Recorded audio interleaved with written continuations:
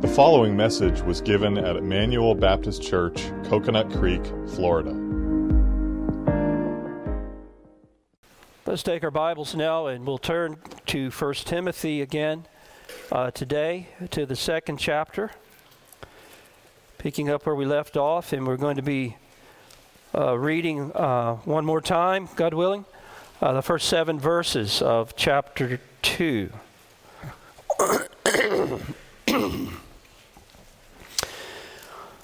1 Timothy chapter 2, picking up with verse 1. Therefore I exhort, first of all, that supplications, prayers, intercessions, and giving of thanks be made for all men, for kings and all who are in authority, that we may lead a quiet and peaceable life in all godliness and reverence.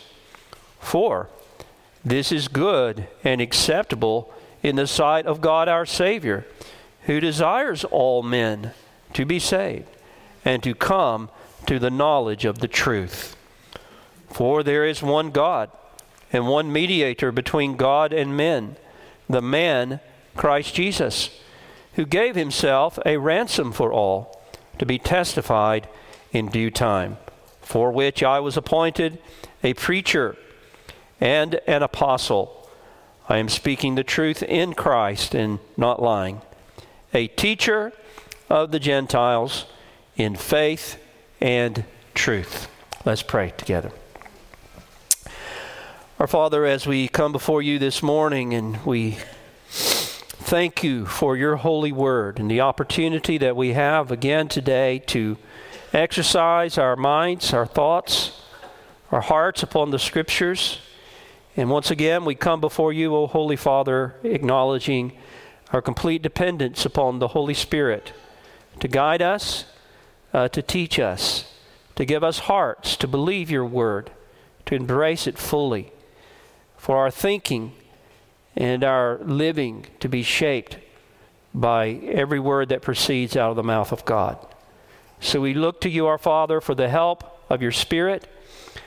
We thank you that you have taught us through the words that your Son spoke, it's recorded for us in the Gospel of Luke, that if we, being evil, know how to give good gifts to our children, and how much more will you give the Holy Spirit to those who ask? And so this is what we do today. We ask. I pray you'd help my voice, that my cold would not be a hindrance to the proclaiming of your word today, and that you would receive glory and honor in all that's said and done. We ask it in Jesus' name. Amen.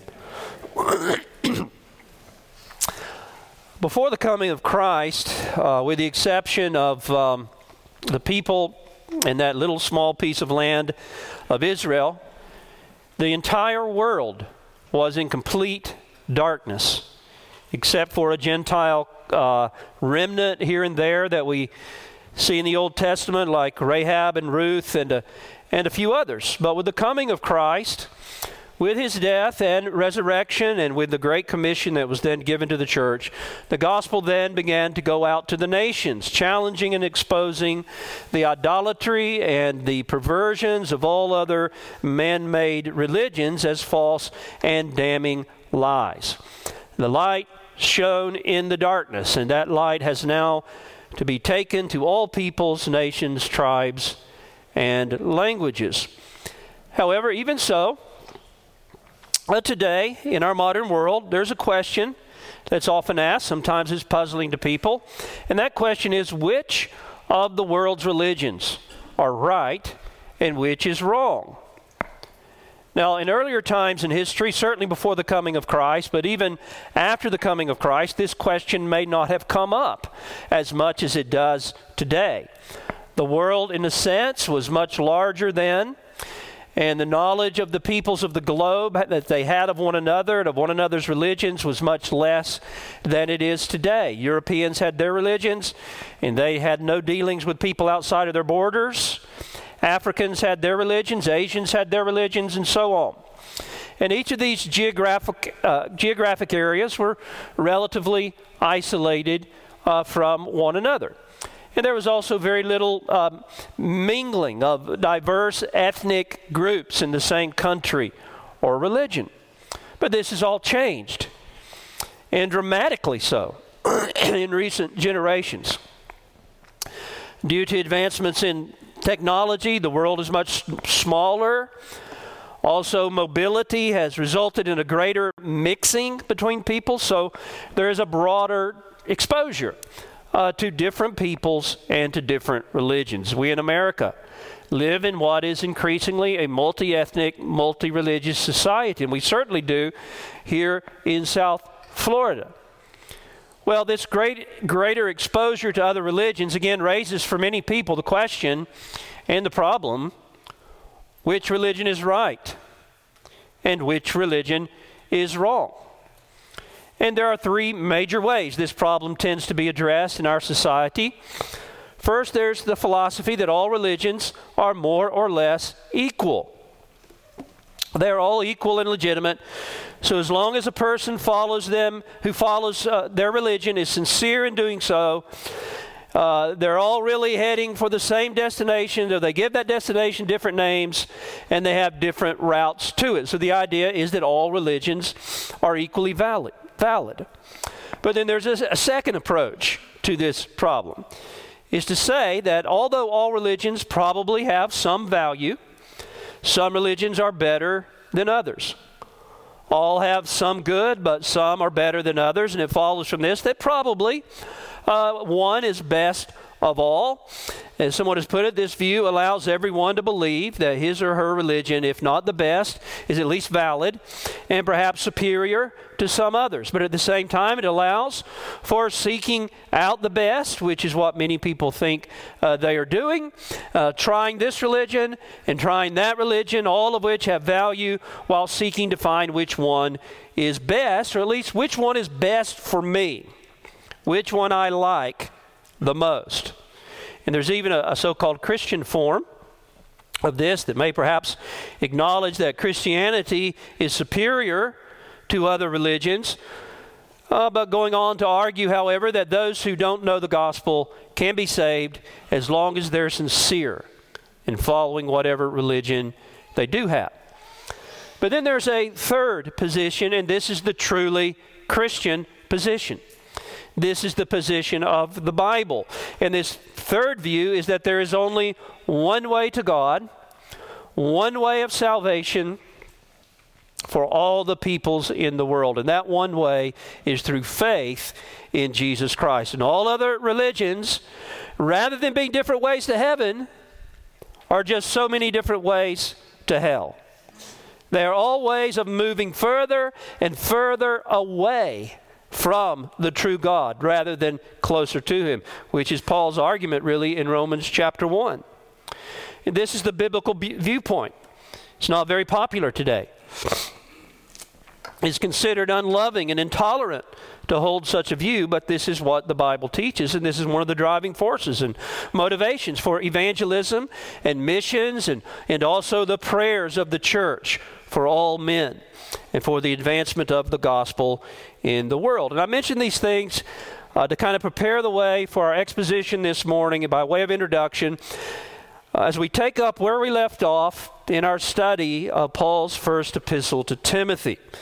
And I'll remind you that in this epistle, Paul is giving instruction to Timothy regarding the supervision of the church at Ephesus.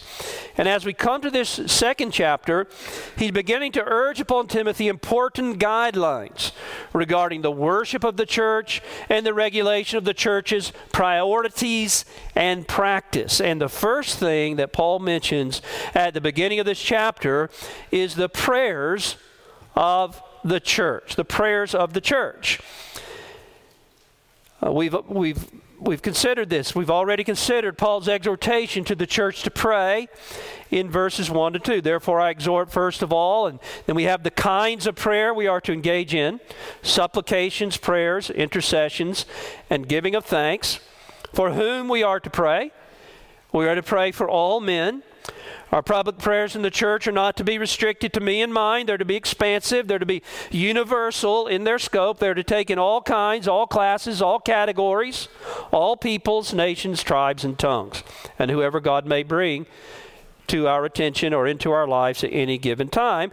And this includes, as Paul goes on to underscore, kings and all who are in authority. We are to pray for our government and for our civil officials. Is that my mic that's making that noise? Did I keep hearing? Okay. All right. I keep hearing some kind of crazy noise. You guys aren't hearing it? Okay. As long as you're not hearing it, that's great. And then Paul tells us that the immediate goal of our prayers for our civil officials is that we may lead a quiet and peaceable life in all godliness and reverence. But then we saw last week that this immediate goal is in the service of a higher goal. After giving this exhortation to prayer, Paul follows by giving an explanation for his exhortation. He gives the basis of this exhortation, or the reason for it. And it's very clear in the verses that follow that these prayers are to be driven by an evangelistic and missionary concern. We are to pray for all men.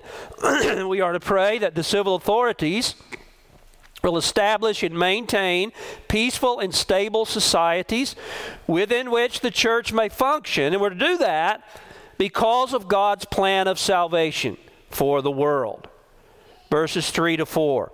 For this is good and acceptable in the sight of our Savior, who desires all men to be saved and to come to the knowledge of the truth. And those two verses were the focus of the message last week. God desires all men to be saved. We were able to address the issue of the free offer of the gospel and so on. But for this to happen, God desires all men to be saved, but for this to happen, they must come to the knowledge of the truth. The truth of the gospel. Now let's think about that again just a moment. For men to be saved, they must come to the knowledge of the truth. Indeed, as we saw last week, this is the primary purpose and function of the church. According to chapter 3, verse 15, there we're told that the church is the pillar and the ground of the truth. That's what the church is. It's that entity that God has established for this purpose, to uphold and to preach and to teach and to make known and to defend the truth. And one of our great concerns as churches is not to be that men and women might be entertained by us, but that men and women might be saved by coming to the knowledge of the truth. Now, what's the implication of that statement? Well, the implication is that there is such a thing as truth. The truth. And knowing and believing the truth is a matter of utmost importance. It's a matter of heaven and hell. Being saved or being eternally lost. The truth, not many truths by which men can be saved, but one truth. The truth. Now, this alone really exposes the folly of the all paths lead to God idea that's so popular in our day. Unless there is no such thing as the truth, it cannot possibly be true that all religions are true. Because all other religions disagree with respect to what the problem of man really is. They disagree with respect to who God really is. They disagree as to what salvation is and how salvation is to be obtained. But every religion in the world does agree upon one thing. They all agree that salvation or heaven or nirvana or some kind of better state or bliss of some sort is somehow, in some measure, and to at least some degree, to be obtained by means of human effort. All religions, with the exception of one. And that one exception is biblical Christianity, which alone teaches that salvation is all of grace. And by grace alone. Free, unmerited favor. That is not based on anything I do. It's based upon what Christ has done for us and what God freely gives to sinners who put their trust in Christ. So all religions cannot possibly be true unless there is no such thing as truth. The truth. And to say that there's no such thing as absolute truth is a completely meaningless statement. Think about it. If there's no such thing as absolute truth, then to say that there's no such thing as absolute truth is itself untrue. You see, a philosophy that says everything is true cannot possibly be true. For if everything is true, that means that nothing is true. And that, my dear friends, is the empty void of meaninglessness and nonsense which our society is rushing headlong in its rebellion against God. Think about it. If we adopt the idea that all that matters is that a man is sincere in what he believes, a philosophy that truth is just a matter of preference, where does that leave us? Well, we have no basis to make any moral judgments at all about anything. And that's really where we've come to as a culture and society. Well, let's use the guy people like to use, Hitler. Let's think about Hitler. If Hitler believed that what he was doing was good and right and better for society, who am I to say he was wrong? Or if my religion tells me that in the service of my God I need to fly airplanes into the Twin Towers in New York City and kill thousands of people, well, who's to say that that's wrong? On what basis is that wrong? Or if my understanding of life is that gender and sex are nothing but social constructs with no objective basis to them at all, well, who am I to say that that's wrong? That's your way of thinking, and as long as you're sincere, then that's okay. I trust you get the point. If there's no objective standard of truth, then we live in a world of meaningless chaos. The Bible is either true or it's not. And if it is true, then every other religion and philosophy of life, but that which is based on what it teaches, is a lie. That if believed and followed will lead men to hell, and there's no other way for people to be saved but by coming, as Paul tells us here in our text, to the knowledge of the truth. But as we press on today to consider what follows in this passage, Paul now begins to tell us what this truth is that men must come to the knowledge of. The truth that we must bring to men, that they must understand, that they must put their trust in order to be saved. Now, he's not exhaustive here, but he gives it to us in a nutshell, we might say.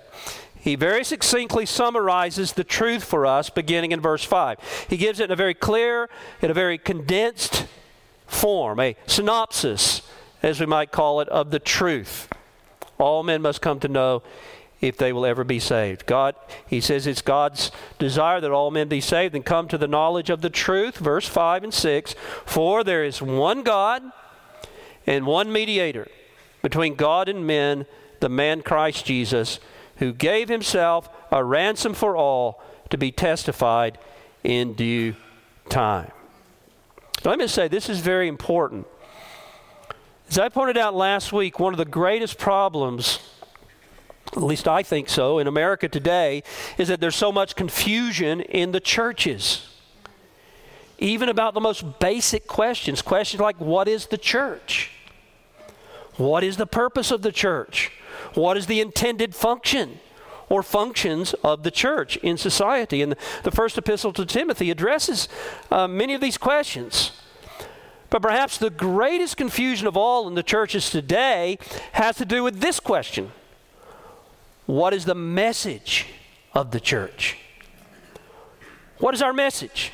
If we're wrong about that, we can do no good at all. The church is doomed to failure. The church becomes worthless, really. What is to be the message of the church to this lost, confused, messed up, and dying world? Well, this is where this text before us can help us. If men are to be saved, they must come to the knowledge of the truth. Without the knowledge of the truth, mankind is hopeless, and every individual member of mankind is hopeless. Why is that, and what is this truth of which Paul speaks? Well, let's look at these verses in the time remaining. First of all, Paul says at the beginning of verse 5 that there is one God. For one God, he says.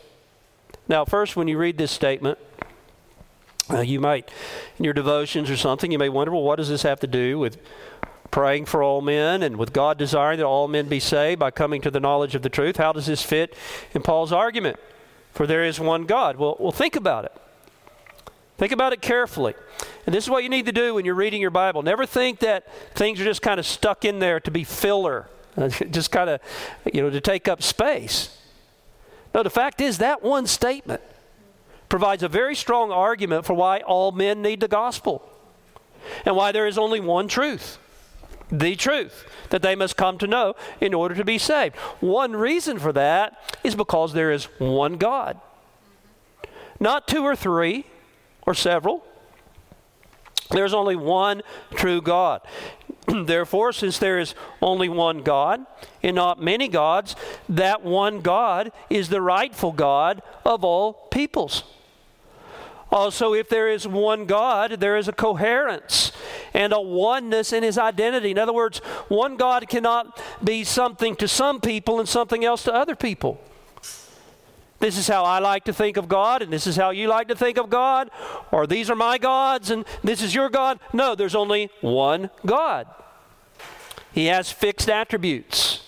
He's not inconsistent with his principles or contradictory in his dealings with men. He is one. And since there is one God, this God is the only true and living God, and he is the rightful God of all men. This was the foundation of Old Testament theology, but here we're reminded here that it's the foundation of New Testament theology as well. And of course it is, because Old Testament theology and New Testament theology are essentially the same theology. The new is in the old, in the form of shadows and types and promises. The old is in the new, in fulfillment, when what was promised has come to pass.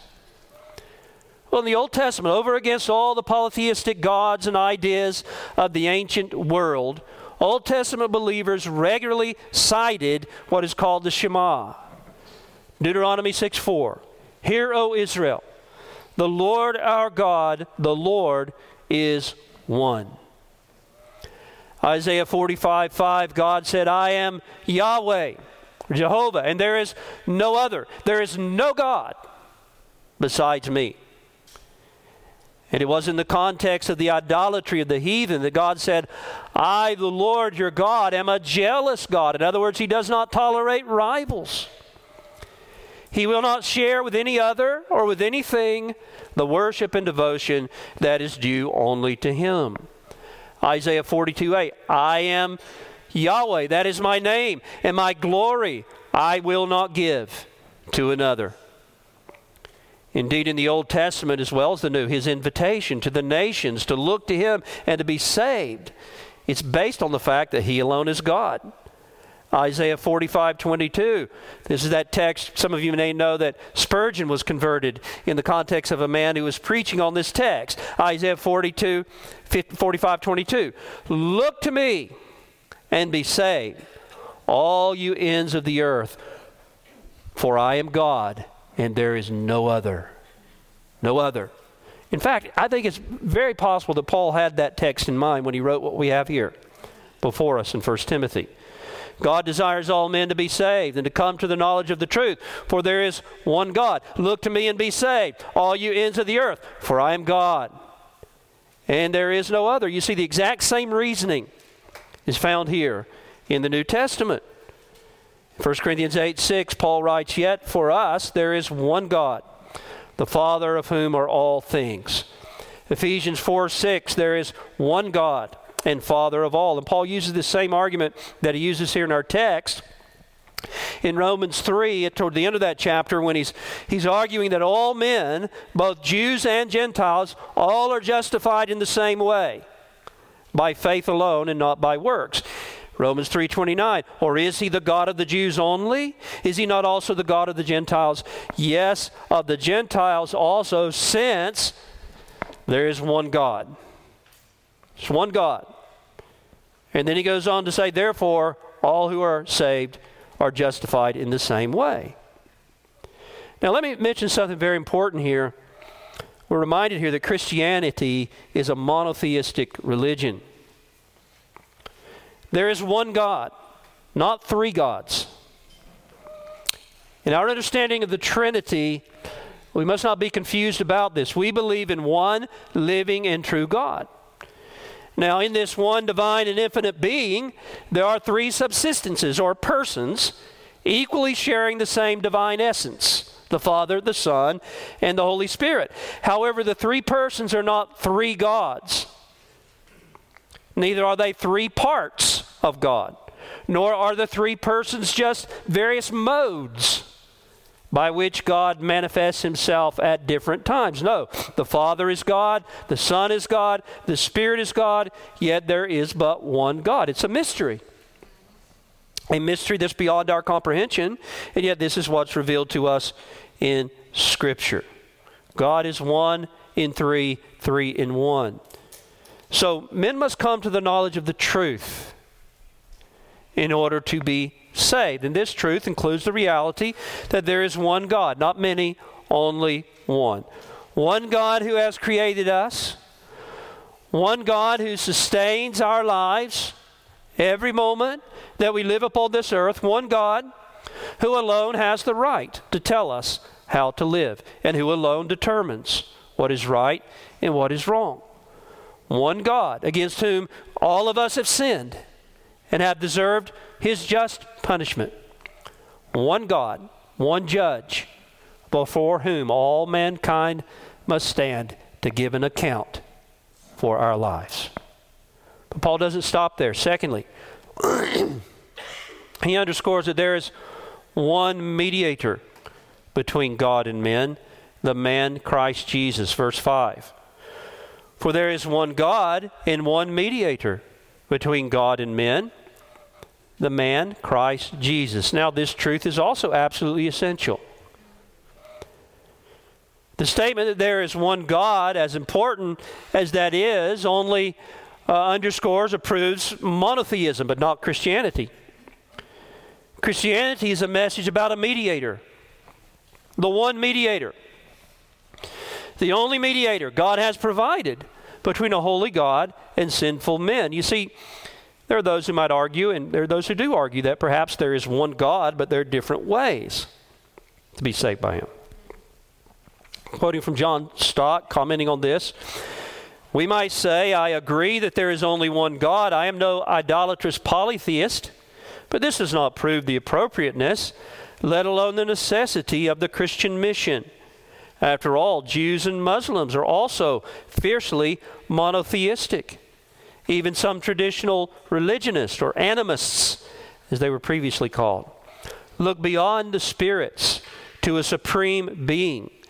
The unity of God is not really in dispute. Instead, the question may be put thus: why should not the one God who wants all people to be saved, save them in different ways? Some through Hinduism or Buddhism, others through Judaism or Islam, and others through New Age and other contemporary cults. Why should he insist that all people be saved in the same way and come to the knowledge of the same truth? And you'll notice, by the way, the assumption in those words, the same truth, the assumption is that there's more than one truth.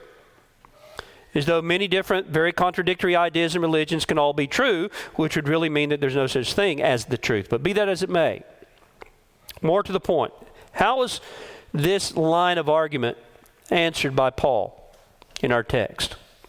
Well, Paul's answer is that not only is there only one God, there's only one mediator between God and men, and that one mediator is Jesus Christ. And what's a mediator? A mediator is a go-between, an intermediary, the person in the middle who brings two parties together. And as human beings, we are sinners, and our sins have separated us from God. We stand condemned by his law. We are alienated from the life of God, and we are subject to his wrath and eternal punishment because of our sins. We cannot bridge the gap. We cannot go directly to him in our own merits and find acceptance. He's too holy. This is the problem that Job was struggling with when he said in Job 9:32 and following, "For he is not a man as I am, that I may answer him, and that we should go to court together. Nor is there any mediator between us who may lay his hand on us both. Let him take his rod away from me, and do not let dread of him terrify me. Then I should speak and not fear him. But it is not so with me. Job was crying out for a mediator between him and God. There must be a mediator, or the sinner and God can never come together. And God was careful to communicate this in types and shadows and pictures in the Old Testament. For example, the establishment of the Old Covenant priesthood. You remember the tabernacle, the Shekinah glory, his symbolic presence dwelt in the inner sanctuary of the tabernacle, what's sometimes called the Holy of Holies. And no one was ever allowed to enter into that place. And if you did, you would be struck dead on the spot. Only one person could enter it, the high priest, once a year on the Day of Atonement. And he was only allowed to enter with blood, the blood of the atoning sacrifice that was offered on the altar for the sins of the people. And this was like a picture book lesson for God's people in their Old Covenant infant stage. The high priest acted as a mediator between God and man.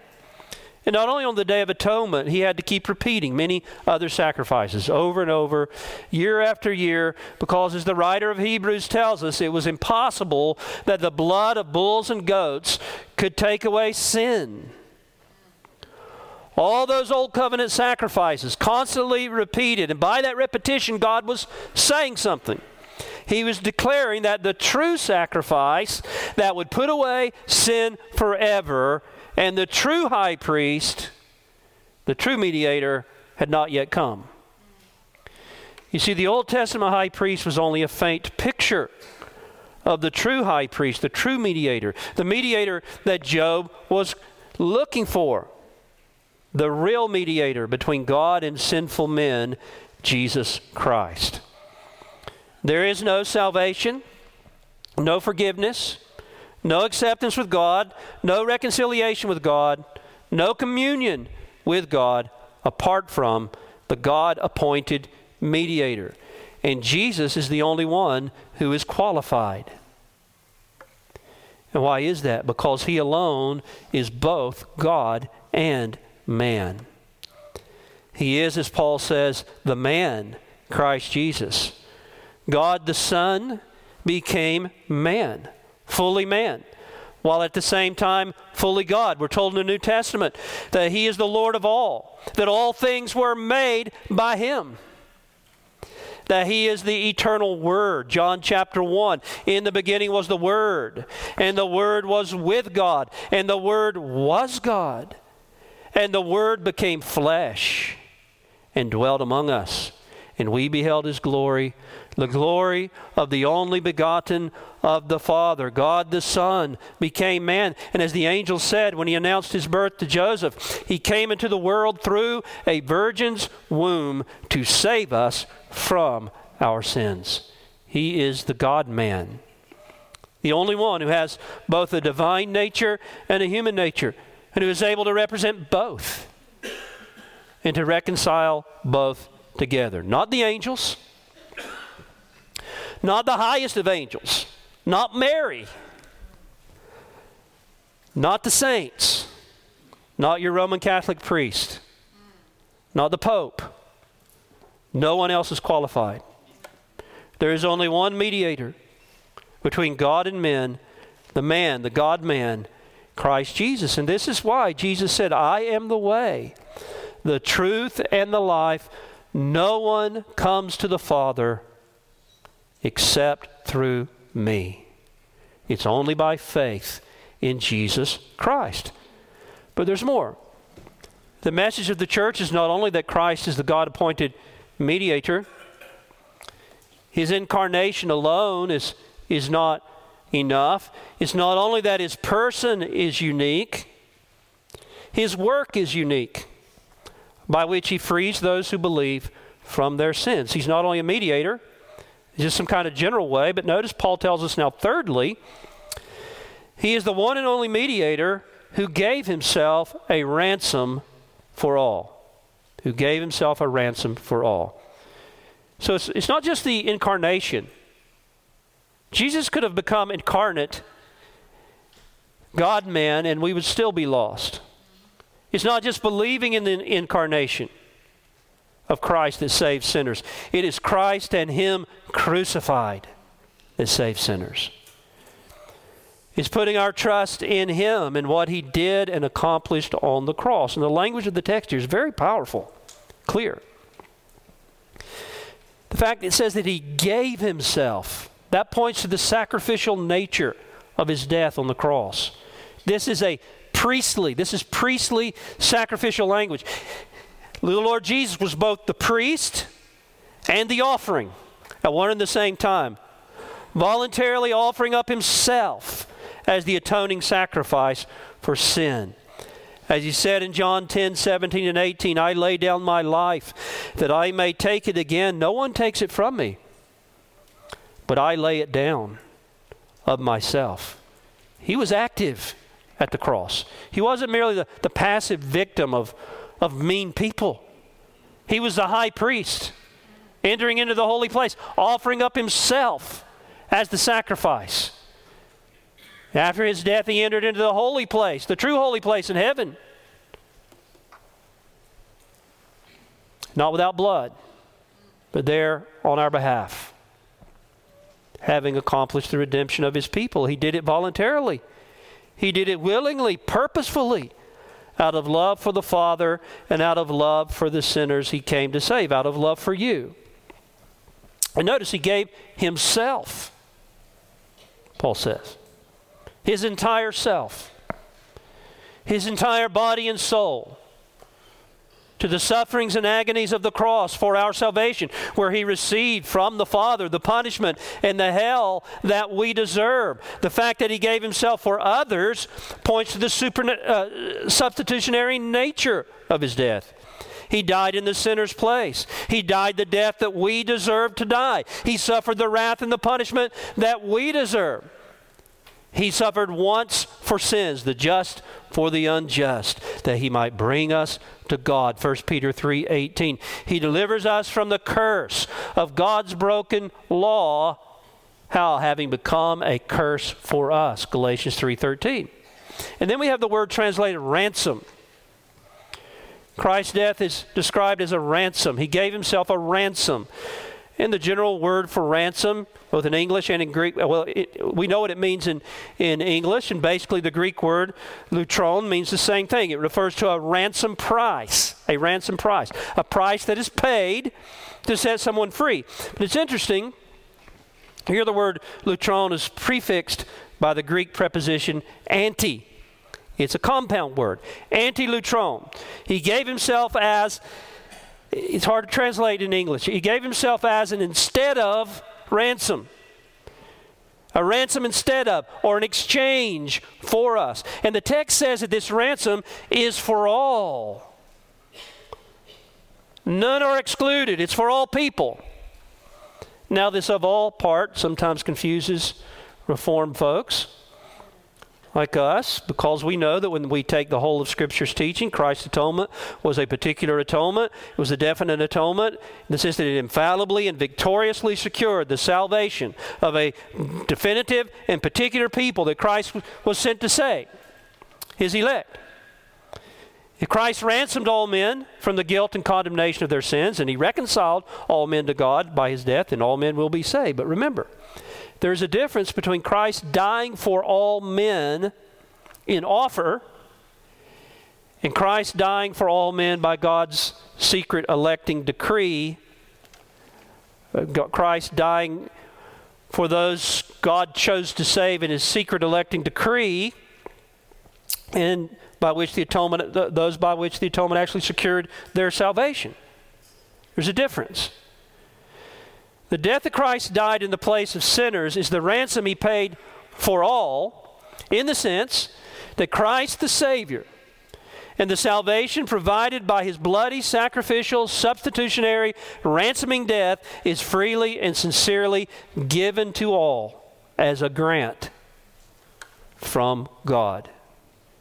Given to all as a gift, but it's a gift and a grant that we must accept and receive. When I was in seminary, the first year of seminary, I didn't realize there was actually a grant for North Carolina students. I think it was $1,600 a semester or something. That was a lot of money back then. I didn't know about it. It was either the first or semester of the first year. I didn't know anything about it. I found out about it. There was a grant. It's granted to anybody who's from North Carolina that goes to Southwestern Baptist Seminary. But I didn't know. Not only that, having learned about it, I had to accept it. Had to go sign my name to it and receive that which had been granted to me. Well, Christ and all the benefits of his atoning death are given to men as a grant from God, given to all as a gift. But it's a gift and a grant that we must accept and receive. It's for all, in that in the gospel, God in his love sincerely offers to all mankind his Son, Jesus Christ, to be their mediator, who has offered himself up as a sacrifice for sin, sufficient for all, the benefits of which any and all may receive for themselves by putting their trust in him. Let me illustrate. Think of the cities of refuge during the time of Moses.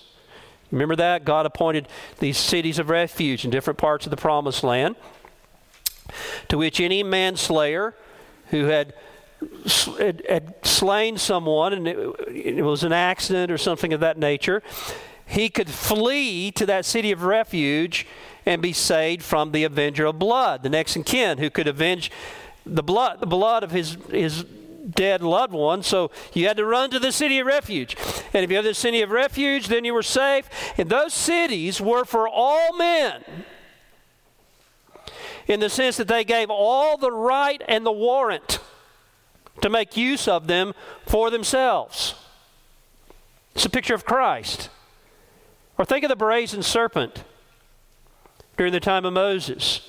The bronze serpent was lifted up for all who had been bitten by the fiery serpents because of their rebellion, so that every single one of them were given the right and the warrant to look in faith to this remedy provided by God and to be saved from death. In the same way, Christ and his atoning death are for all by gospel invitation, are given the right and the warrant to receive him and to apply the benefits of his death. He died for sinners to themselves. Indeed, in the gospel, you're urged to do that. God pleads with you to do that. He commands us to do this. The Marrow men were fond, I believe, of using the illustration of a town doctor. Calling Jesus a ransom, that's for all, is like calling the local physician in a village the town doctor. It's a small village. He's the only doctor there is. And he is the doctor provided for that village, so that anyone in the village, when they see him walking down the street, can say, "There goes my doctor." Now, that doesn't mean that they're actually going to him for treatment for whatever sickness they may have, but they can if they will. And he will receive them, and he will treat their diseases. Well, you see, like the town doctor, Jesus is the Savior of the world. He's the Savior of the world. He is the world Savior. Like the town doctor, he is the world Savior. He is the Savior of all. He is the Savior God has provided for all mankind, who gave himself a ransom for all in offer, though not in possession, unless and until we actually come to him and receive this Savior, which God has granted to the human race, to you, to me. Receive this Savior as your own, and close with the offer of salvation. And there's nothing that's keeping you from doing that. There's nothing keeping you from being saved by him and by the death that he died for sinners, but your own unwillingness to come to him and to receive this free gift that God has provided for all, of a mediator who gave himself a ransom for sin. Well, brothers and sisters, this is the church's message to a lost and dying world. There is only one God. There is only one mediator between God and men. And there is only one ransom for all, one sacrifice for sin that is acceptable to God. And this Savior and this sacrifice is for all to trust and to lay hold of for themselves by faith, the empty hand of faith. And all who will do so will most certainly be saved. But apart from Christ, there is no salvation for anyone. Paul goes on in verse 7 to speak of his own ministry. He says, for which, or it was for this purpose, he says, to make this truth known, to proclaim it to a lost world. It was for this purpose that I was appointed a preacher and an apostle. I am speaking the truth in Christ and not lying. A teacher, not just of the Jews, but a teacher of the Gentiles, the nations, the peoples of every tribe, kindred, nation, and tongue, in faith and truth. And this ministry continues to be carried on today through the church, the pillar and ground of the truth. And we're to continue this ministry and this mission in the same way that Paul did it. Preaching and teaching the truth to those in our community, in our family, in our nation, and throughout the world. This is the mission of the church.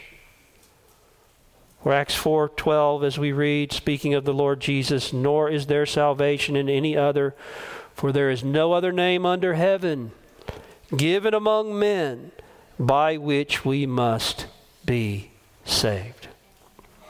And let me just drive home some of the implications of what we've seen in this passage before we go. First of all, because there is one true God and one mediator between God and men, Christ Jesus, and one sacrifice for sin, this is why all religions are not equally true, and even partly true, and saving.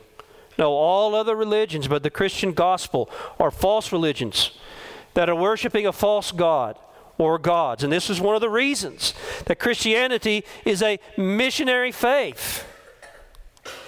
And the world may call that unloving and intolerant, but it's truth. The truth. And to proclaim the truth to all is the most loving thing that we can do. There is one God, and this one God is the God of all peoples, and this one God is determined to save sinners from all people, among all peoples, in one and the same way, and that one way is through His Son, Jesus Christ, through faith in Christ and Him crucified, as revealed in the gospel. And it reminds us that our God, is a God who aims to be known by the nations, to be worshiped by redeeming sinners from every tribe and nation and people group in the world. In the language of Psalm 96, 1 and 4, oh, sing to the Lord a new song. Sing to the Lord all the earth. Sing to the Lord, bless His name. Tell His salvation from day to day.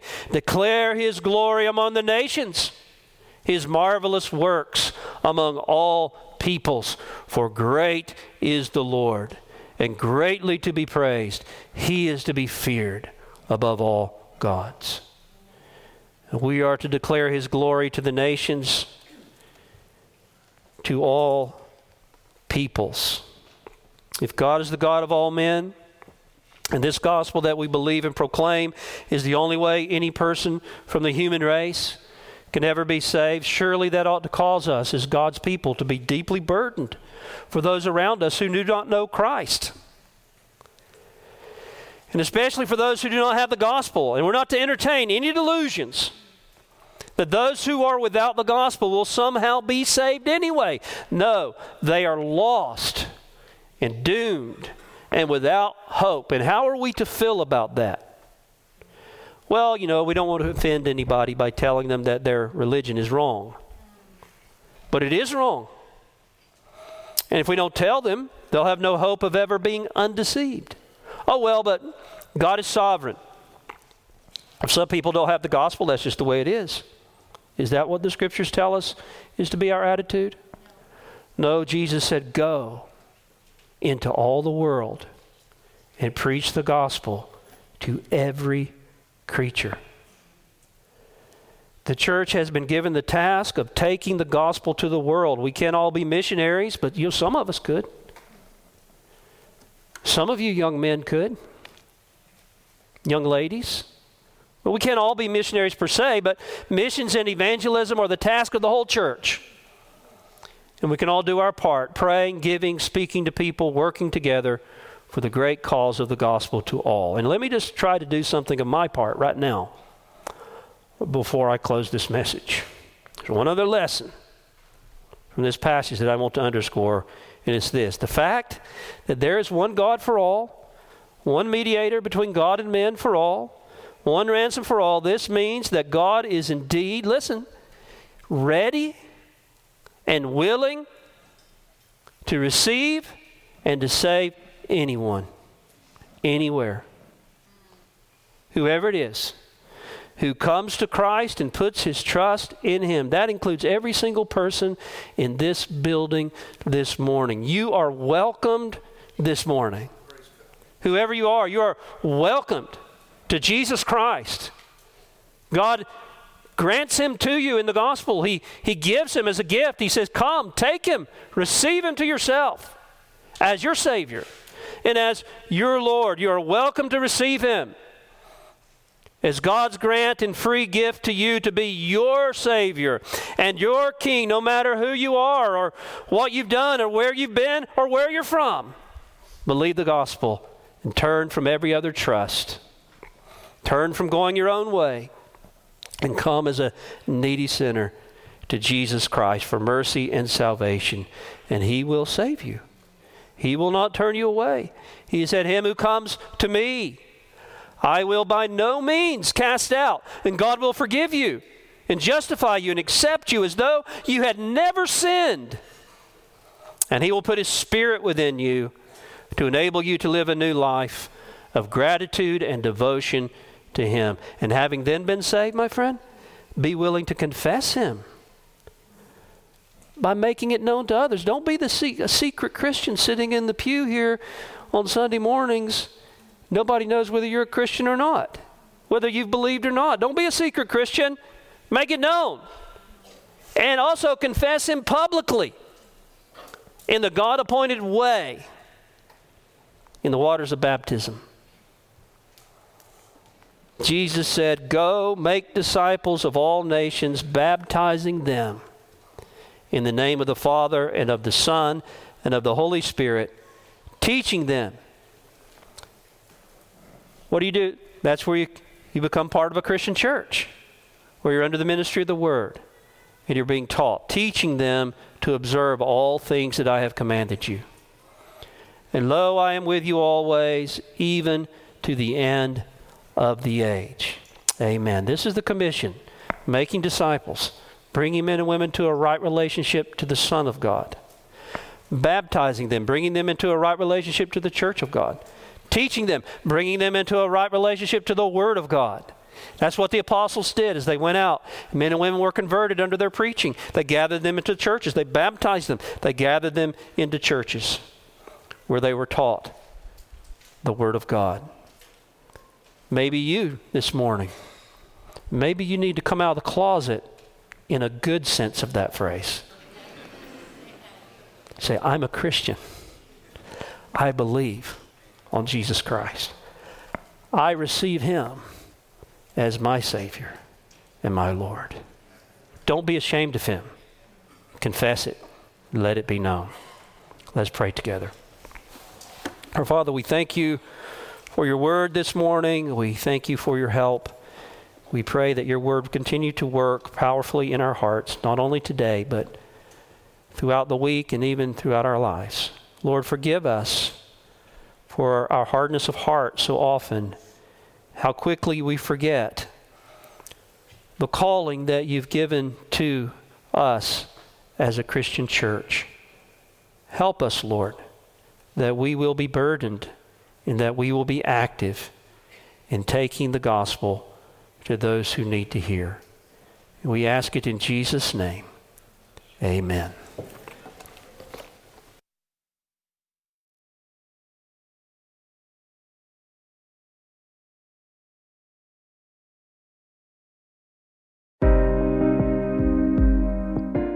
We hope you were edified by this message.